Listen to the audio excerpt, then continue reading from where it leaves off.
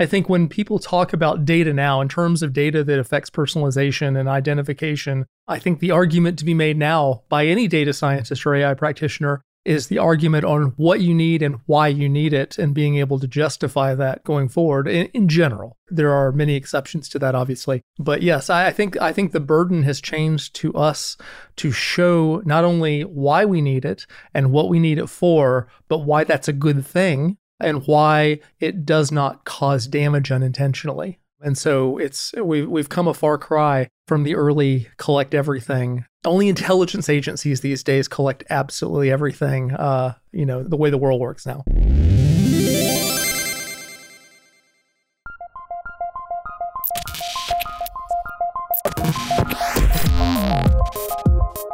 Welcome to Practical AI, a weekly podcast making artificial intelligence practical, productive, and accessible to everyone. Subscribe now if you haven't already. Head to practicalai.fm for all the ways.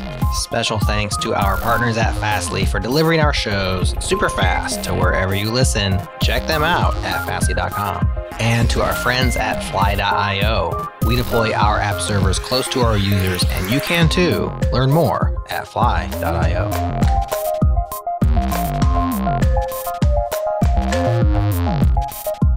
Well, welcome to another fully connected episode of the Practical AI podcast. This is where Chris and I keep you fully connected with everything that's going on in the AI community. We'll discuss some recent AI issues or news and dig into some learning resources to help you level up your machine learning game. I'm Daniel Whitenack. I'm a data scientist with SIL International, and I'm joined, as always, by my co-host, Chris Benson, who is a tech strategist with Lockheed Martin. How you doing, Chris? Doing very well, Daniel. It's a good day. I'm looking forward to having a fun conversation with you. Hope our listeners are too. Yeah. Have you been flying much recently? For listeners, Chris is a pilot. Have you been up in the air very much? I did. We took a vacation with my daughter a little while back and did a lot of flying for that. And then ironically that you asked this tonight, pilots have to do what's called currency flying to keep your night rating going every 3 months. Tonight is the night. So I'm going to go fly tonight after a little while after dark and do some night landings. Always enjoy those. The lights are beautiful. Well, in terms of some of the things that I'd like to discuss today, this might seem like a random question, but I think it's relevant. So I know you're doing these certifications and other things, and you've got to keep things up. If you were told that the FAA or whoever, they wanted to have a camera mounted in your plane and monitor all of your whatever is going on in the cockpit during each of your flights to judge whether you were a good pilot or not, and there would be constant monitoring of you, maybe an AI model identifying certain things you did wrong or something, how would that make you feel? Oh, not good at all. Not good at all. I mean, aside from all of the moments where maybe I take liberties that the FAA wouldn't go for, just in general, every bad landing noticed, that kind of thing. Right. Oh boy, yeah, that doesn't appeal to me at all. It would feel like a fairly substantial invasion of my privacy. Yeah, but I think one could argue that if you wanted to know and certify only pilots that did the right things a certain percentage of time or something, I guess there's a sort of, in that case, there's maybe a balance between, hey, on one side, I'm going to make an argument about some type of safety over privacy or accuracy over privacy or something like that. And on the other end, of course, it's a natural, maybe in what most people would consider in this sort of hyperbolic situation, most people would consider an invasion of privacy. Yeah, I think there's a balance to be struck there, certainly. I mean, when you raise public safety, that's a legitimate concern. But I know that it is a topic that, in the use case that you brought up, pilots do talk about that because with current technologies, the oversight is becoming increasing for pilots. And I think that that's very important when like if you were an airline pilot and you have passengers in the back, that's super important. For me, I worry about Do I really need that level of oversight if I'm doing the mountain flying that I do? I tend to do low mountain flying in rural areas. But if I were to pass a hiker on a ridgetop without realizing they were there, technically I would be breaking a regulation and I could get in trouble.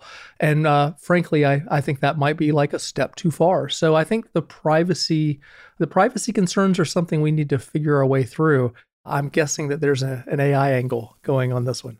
Yeah, I think that I bring up this topic and in these episodes that it's just you and I, of course, we get a chance to discuss some of the things on our mind. And this has been one of the things on my mind recently, not so much the cameras in the cockpit sort of scenario, because I'm not a pilot, but general sort of privacy concerns and thinking about, even for my own team, like what are the balances that we need to strike and where are the privacy concerns within our own workflows in terms of making sure that we're comfortable and responsible with the ways in which we're handling data, the data that we're feeding into our models, the types of data that we're storing in certain places, and that sort of thing has definitely been on our mind recently. I don't know.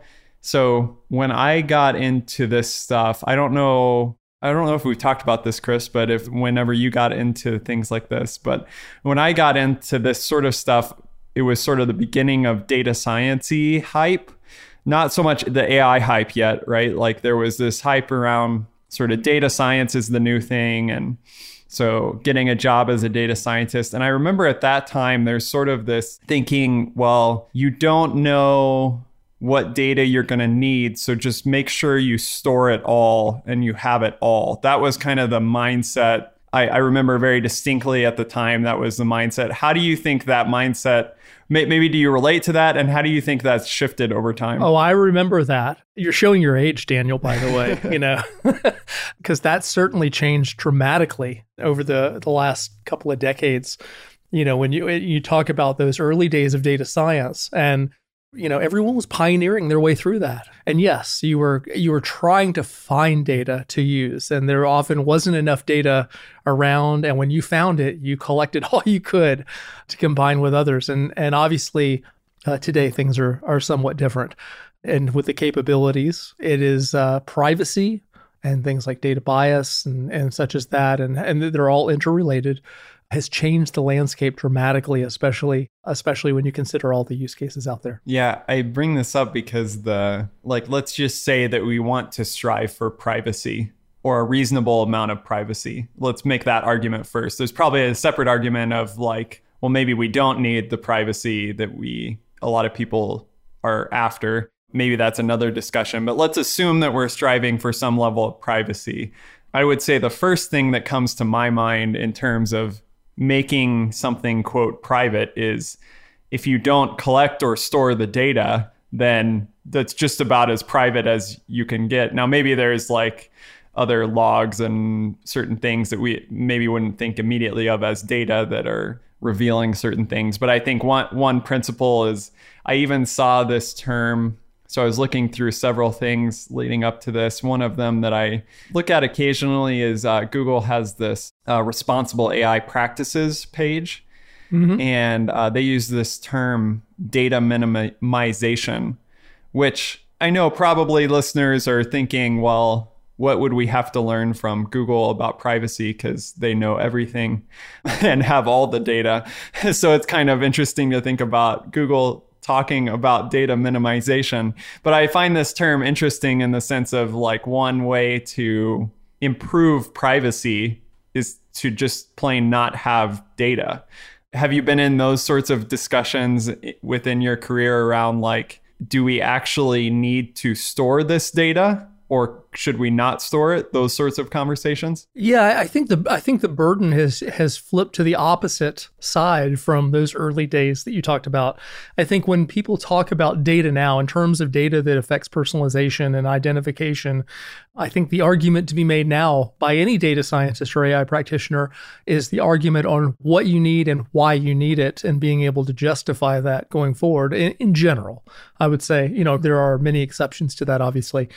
But yes, I think the burden has changed to us to show not only why we need it and what we need it for, but why that's a good thing. and why it does not cause damage unintentionally. And so we've come a far cry from the early collect everything data. I think only intelligence agencies these days collect absolutely everything, the way the world works now. Yeah. I think there has been a shift. I think there are a lot more conversations going on about within companies talking about whether they should store certain pieces of data, maybe about a user, let's say a name or a location, right? Something that is useful in maybe marketing purposes or whatever it is, right? Do we really need to store that to do our marketing the way that we want to do our marketing? That's like a question that comes up probably. And it comes up, I think, in relation to like Facebook and others have, or Meta or whatever I should refer to them as.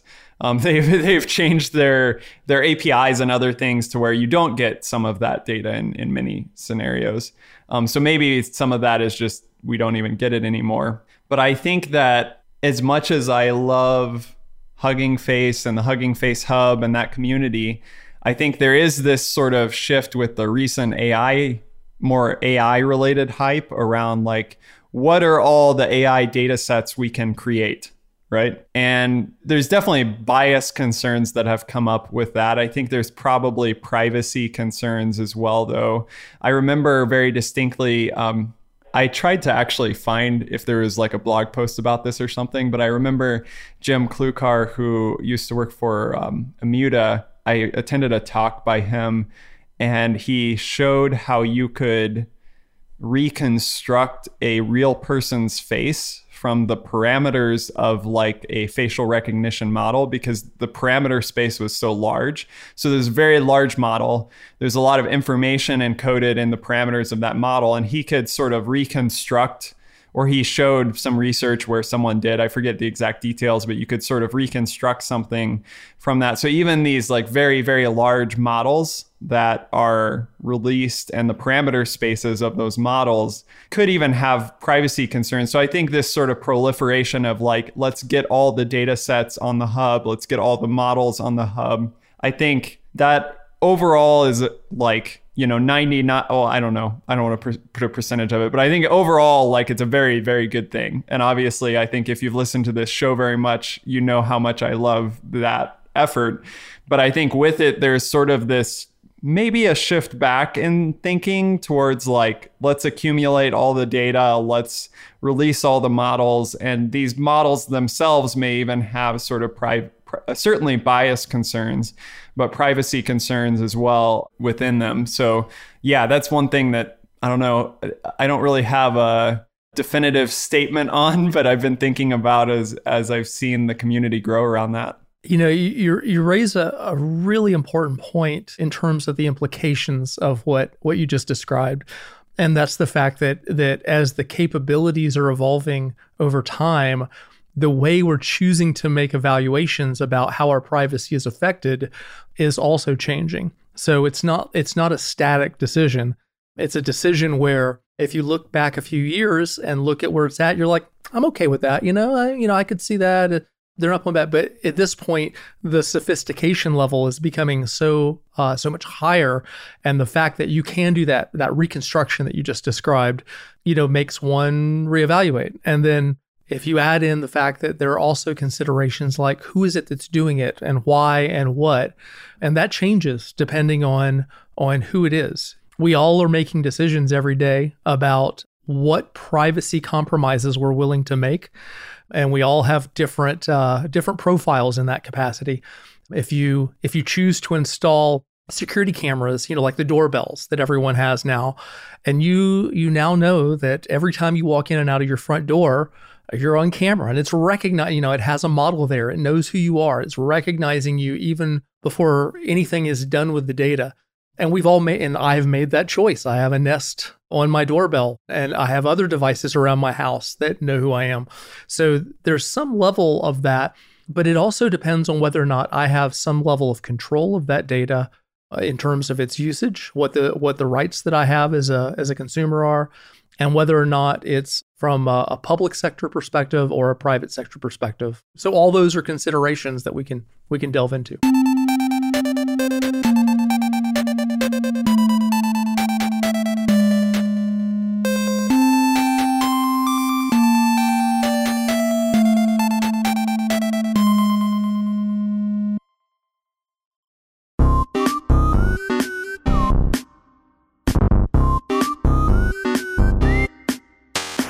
Chris, the first term that I had run across that I wanted to bring up was that term data minimization, which is, maybe you do need data to do something, maybe you don't. That's one consideration with privacy. Is certainly the easiest way to deal with the privacy concern is to not have the data. I think, though, many cases either we step into a project and data exists already and is maybe stored within our organization, or, we have some data set that we're interested in working with that, maybe we don't know what the sort of identifying information within that data set is, or the privacy concerns with it. The next term that I ran across as I was sort of probing this space was data de-identification. I was reading a blog from, again, Immuta, which I think we've had Immuta on the show before here, and they've, of course, done a lot of thinking in this space. But they have a nice blog post, which we can link in the show notes, about data de-identification, and they talk about various sort of pieces of data that you might want to de-identify within data sets. I think for practicality's purposes, I'll just mention a few of those since this is practical AI. So they have a long list that I won't read all of them, but they talk about names, dates, telephone numbers. Those are probably ones that would be immediately assumed.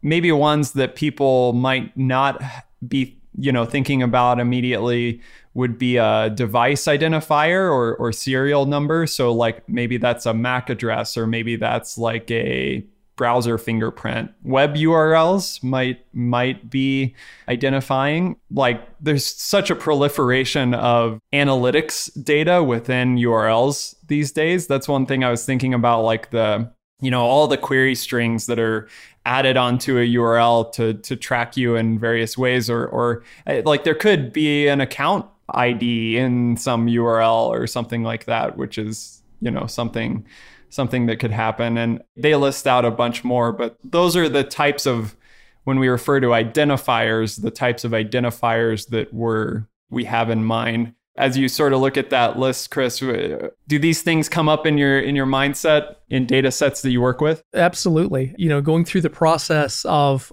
trying to get them removed, to de-identify them while not losing the potential value of what you're trying to create from a model. Because, let's face it, many of the models we create, humans are central to the output, to the inferences of those models. And so if you're going to deal with humans, you're going to be dealing with these identifying traits. But if you take out too much, sometimes you run the risk of the model not being able to be productive, even for the best use. So it's a bit of a challenge for the data scientist of today to try to there's this balance of a bunch of hard things that we need to go accomplish from an ethical standpoint, and we do the best we can with the tooling available. Yeah, I also think that the person giving you their data needs to have agency to give you their data, right? But I also think that the general public doesn't understand the implications of some of the data that they might give you. So I think that you, as maybe a practitioner in the AI space, probably could also not just assume because the user gave me this, it's going to be okay, or at least not have any issues if I use this identifying field or something.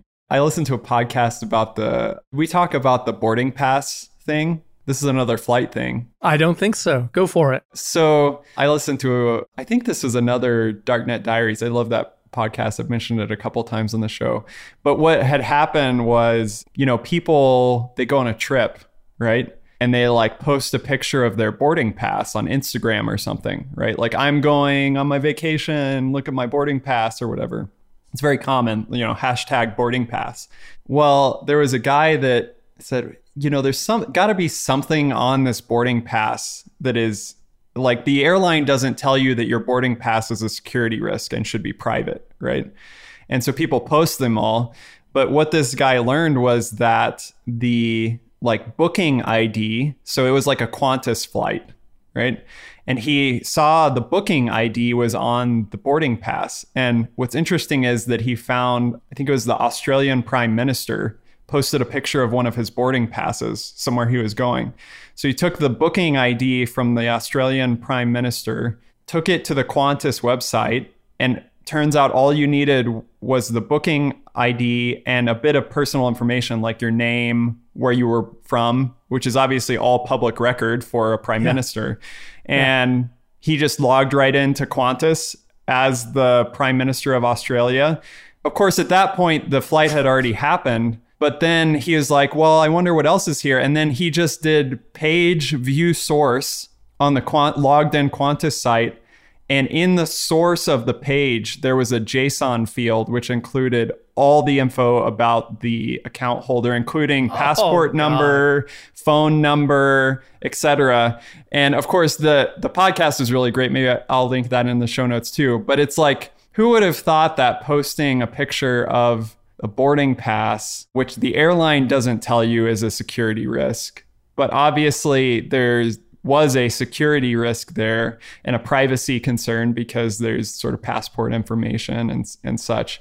But people, sometimes the companies don't even understand how people might put this data together, which I guess influences like maybe the scope of the concern here and how you really want to consider both data minimization and data de-identification, at least in many cases. Yeah, you really raised the point about the burden being on us as the data scientists of goodwill and good ethics, because the general public doesn't understand a lot of these things. I mean, any of these documents, the whole purpose of a boarding pass is to identify you as the rightful user of that airline seat, and to give you the to admit you to the plane and such.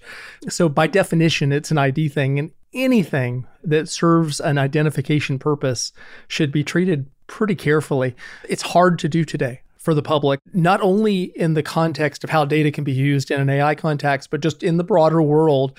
There's so many opportunities for data leakage that affects us in that personal way.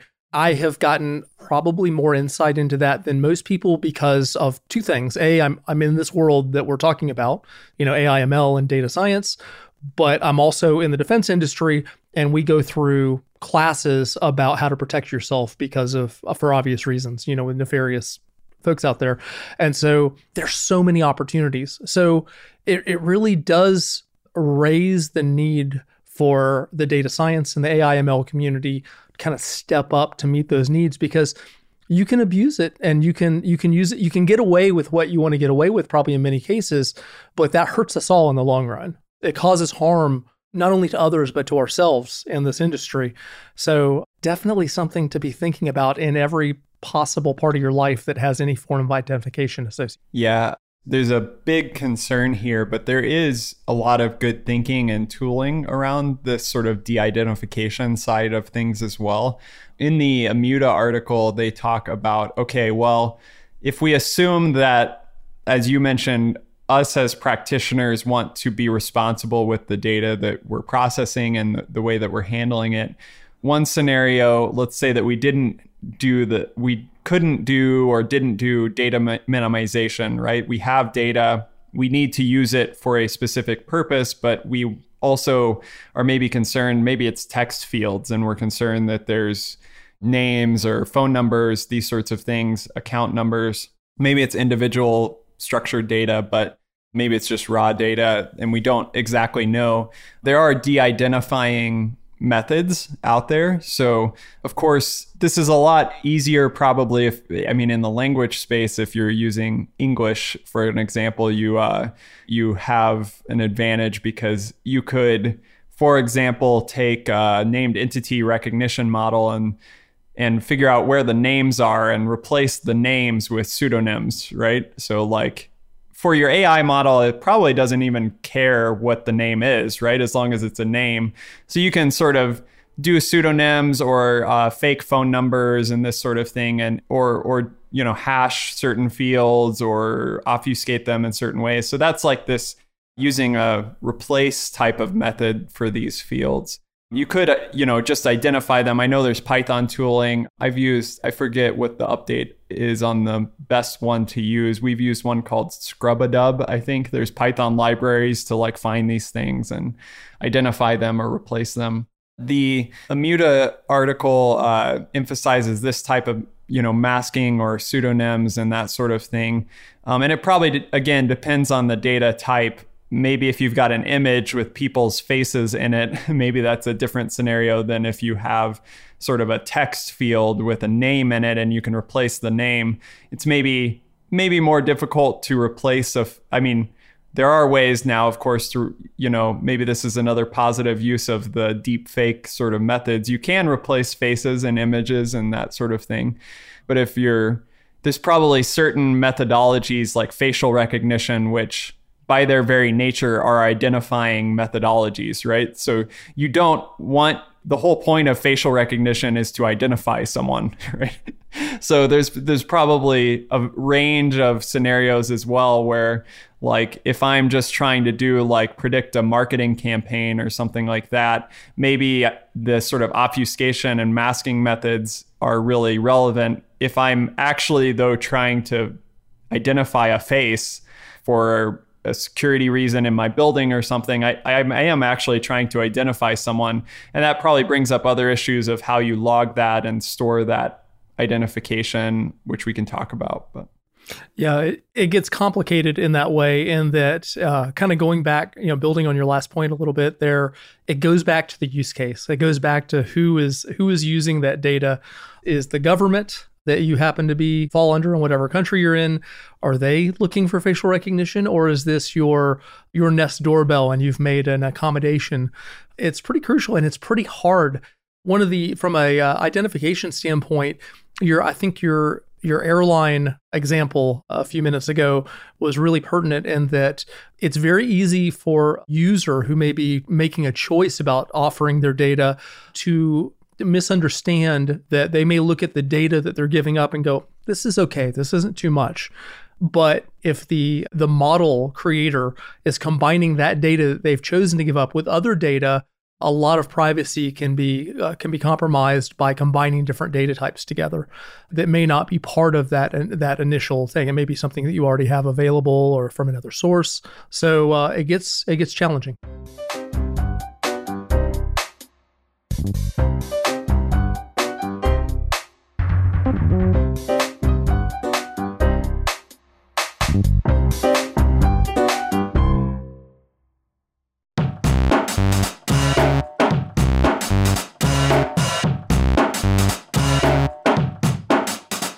The challenge that you brought up, Chris, around, I guess, the expectations of users of how their data is going to be used or combined with other things, it's a really challenging one that can get really complicated. Like, I'm thinking of, even in my own scenario, we've had discussions before because maybe we've got a recording from someone across the world, some language recording in our archives, right? And they gave permission for that data to be used or collected and stored in the archive and for language documentation purposes or something like that, right? Maybe we no longer have access to that person, right? So we can't get their explicit permission to use that in any other way, even though we know, well, this would be useful to add to an AI data set, right? So we're talking about that all the time internally in our team, is when the data was collected, that's a very crucial time to, help the company express to the user how their data is going to be used and have the user understand and, have agency over that.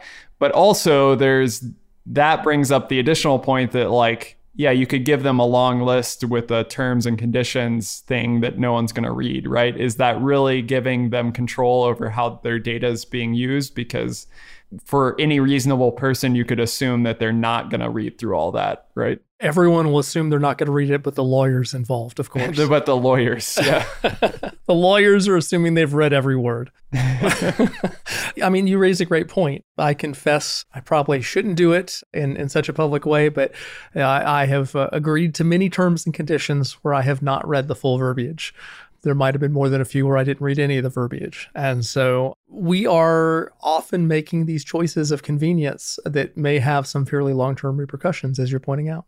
The other kind of major category within the data de-identification that Immuta brings up, and actually the many other places do as well, I think, including that Google responsible AI practices, is something having to do with randomization and differential privacy. So a case of this that we've been talking about internally is if we have a device in the field, right, and we're gathering either text, audio, video, one choice for us would be to send all of that audio back to a central location, store it in S3, and do a bunch of things with that, right? That's probably the worst case scenario, because now we've got just recordings of audio from some random place, and maybe people don't know. Hopefully they knew that they were getting recorded, but and understood what was happening. But still, that's a very hard situation, because you actually got the raw data and it's sent to a central location. I think one thing in that scenario that is a best practice is if you can do any of that processing at the edge, if you can push your models out to the edge, and let's say I'm doing transcription of the audio, and then I'm detecting like something about what is said in the audio. Maybe I don't even want to send the transcript back. I just want to send metadata back about like, hey, I did a transcription. And I'm not sending the audio, I'm not sending the transcription.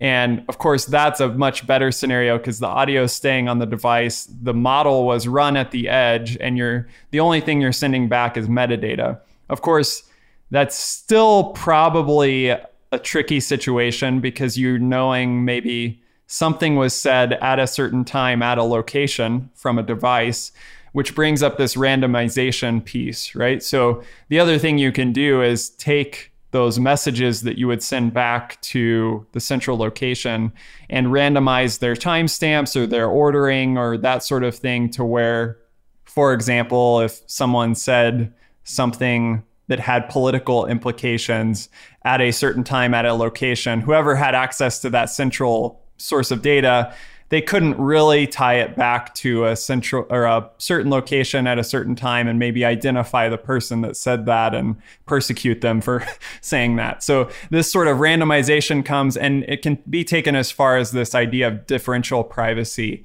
which offers a mathematical guarantee around sort of privacy and the masking of direct identifiers. And that's come up also with federated learning. So I think the edge computing side of this comes in, and actually to a lot of benefit to the privacy situation. If you're able to do things at the edge, and the things that you're communicating over a network are randomized in some way, there's some guarantee around privacy, and maybe you're just communicating metadata and not the raw data that stays at the edge.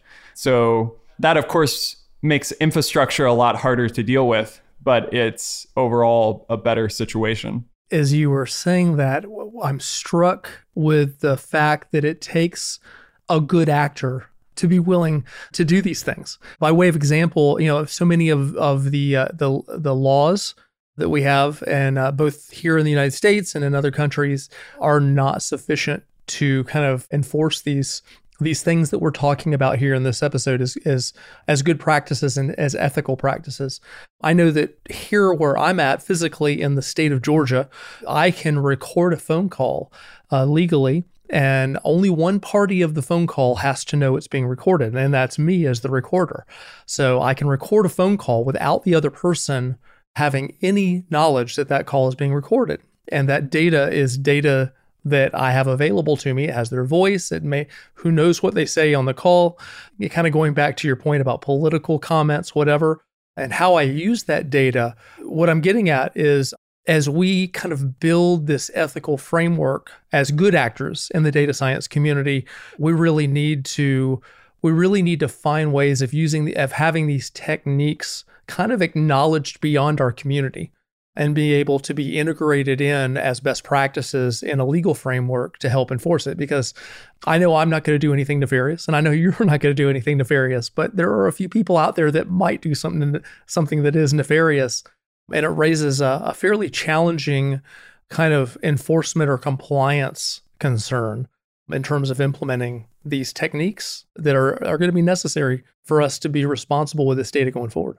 Yeah, and I think that as a person that builds like tools that maybe various clients will use, one thing, like if you're in that situation, like if you're creating software products that might be used by a variety of organizations, I think it's your sort of duty to take into account how you can ensure that your software product isn't going to be used for malicious purposes, rather than assuming or writing in a terms and conditions or a licensing agreement that you agree not to do this.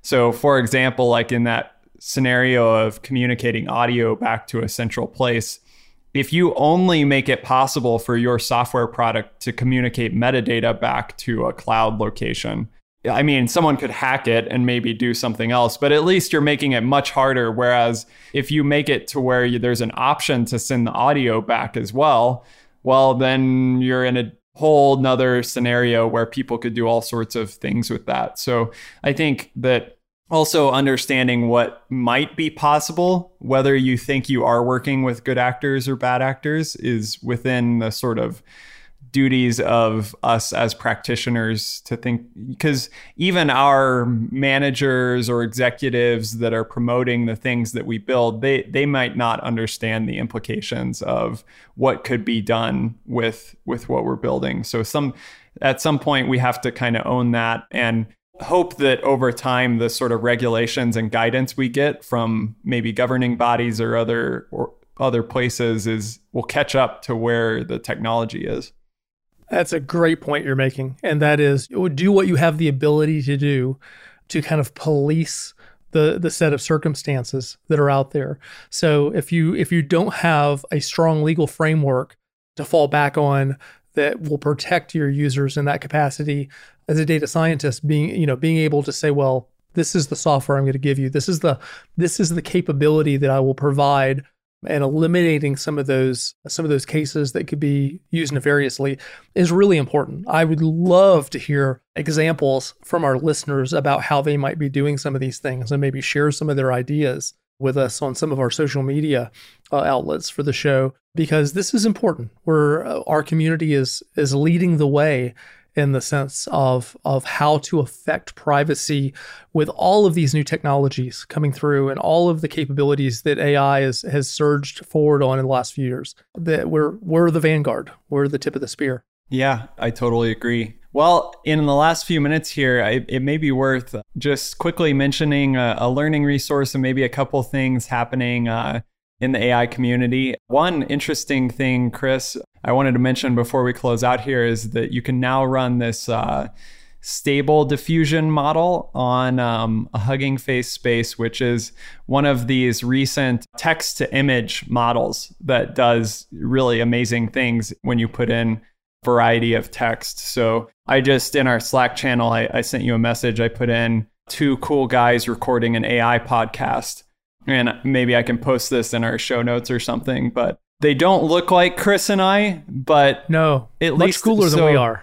In a couple of the photos, they're wearing sunglasses. Maybe we should consider that. I do notice that there's a trend where at least 3 of them, one of the guys is bald and the other one is not bald. Well, I have very short hair. Maybe I should shave my head, and we need one bald guy and another. Yeah. Also, there's some interesting text going on. 2 Kojikas. I don't even know what that means. Yeah. No. Anyway, very interesting AI generated 2 cool guys recording an AI podcast. But they have other examples too, like a small cabin on top of a snowy mountain in the style of Disney art station, an insect robot preparing a delicious meal. So anyway, something to play with. If you don't have access to the OpenAI DALL-E 2 model yet and you're on the wait list, wait no longer. You can use Stable Diffusion on Hugging Face and have some fun there. I also saw a pretty cool release from Spacey from the NLP world. They've been on the podcast before, but they released Floret, which is an extended version of FastText, which uses Bloom embedding. So Bloom was this huge language model that was a collaborative effort and a big language model that came out recently. And Spatie has implemented this sort of combination of FastText embeddings and Bloom embeddings, which is efficient and built right into the Spatie ecosystem. And I'm excited to try those things out where this will allow you to compare words to other words and see their similarities, but also build models on top of these sort of embeddings, which could allow you to do things like text classification or named entity recognition and these sorts of things. These are really the building blocks of modern NLP, or these embeddings. And it's interesting, these combine both word and subword embeddings, which could handle like misspellings or rare occurrences of words and that sort of thing. So really cool effort from Spatie to make this sort of cutting edge NLP building block really an easy to use piece of their really user-friendly packaging. So really cool to see that. The last thing that I saw, which is more of a learning resource, is I see there's an upcoming Intel workshop on FPGAs, which seems pretty interesting to me. I'll link that in the show notes. I don't know anything about FPGAs, but I hear them mentioned occasionally, and so maybe I'll join the workshop and find out some more. Sounds good. It looks interesting, and I will say, without jumping into detail, there's a lot of really cool things happening in that space with hardware and processors and single board computers right now, and so a lot of new AI capabilities are coming out by various companies. So yeah, I would imagine this workshop is a pretty cool place to go. Cool. Well, thanks, Chris. It's been a fun discussion. Let's think more about our privacy, and I promise I won't install a camera in the cockpit of your plane. Thank goodness. Oh boy. Thanks, Daniel. On that note. All right. See you, Chris. Talk to you later.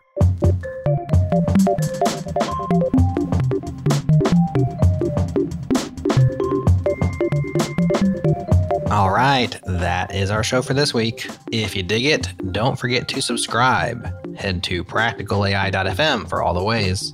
And if Practical AI has benefited your life, pay it forward by sharing the show with a friend or a colleague. Word of mouth is the #1 way people find shows like ours. Thanks again to Fastly for fronting our static assets, to Fly.io for backing our dynamic requests, to Breakmaster Cylinder for the beats, and to you for listening. We appreciate you. That's all for now. We'll talk to you again on the next one.